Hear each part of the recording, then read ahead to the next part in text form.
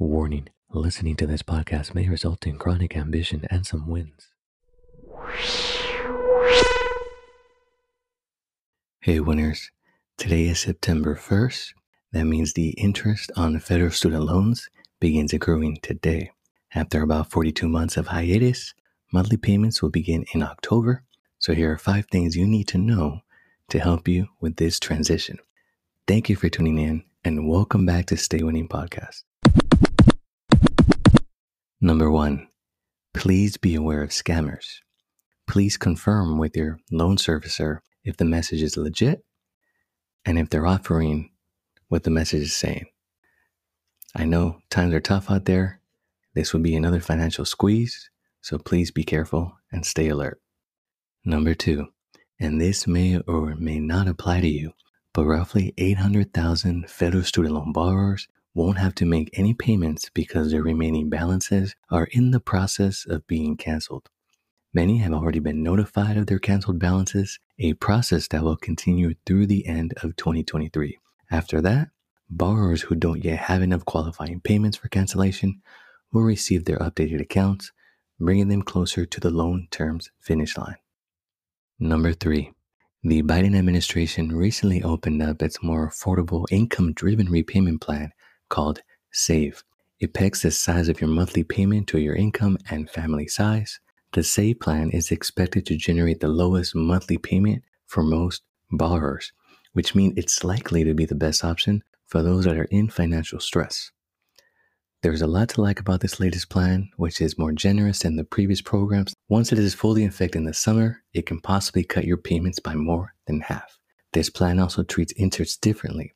So if your regular payment isn't enough to cover the interest owed at that time, the unpaid interest is automatically erased.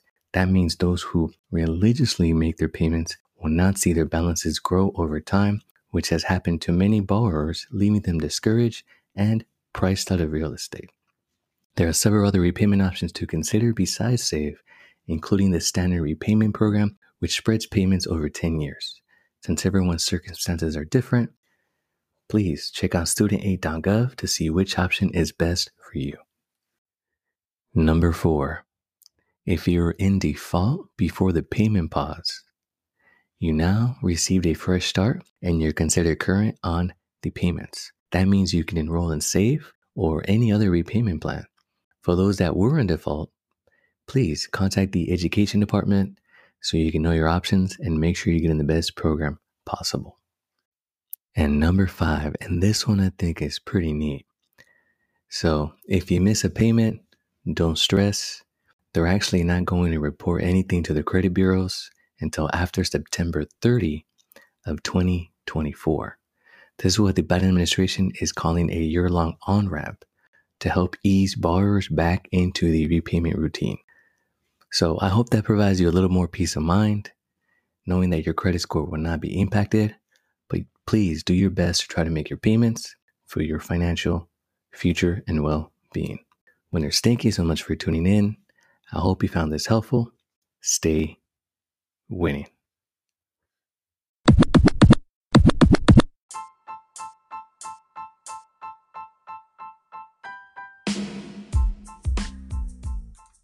Winners, if you're finding value to the information I am sharing on this podcast, please help me out and subscribe, share, download, and tell your friends.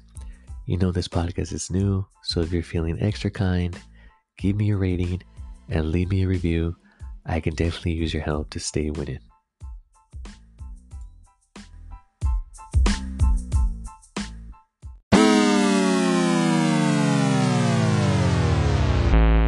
This show is intended for educational and entertainment purposes only. It's not intended as personal financial advice. Before making any financial decision, please do your due diligence and consult a financial advisor as needed.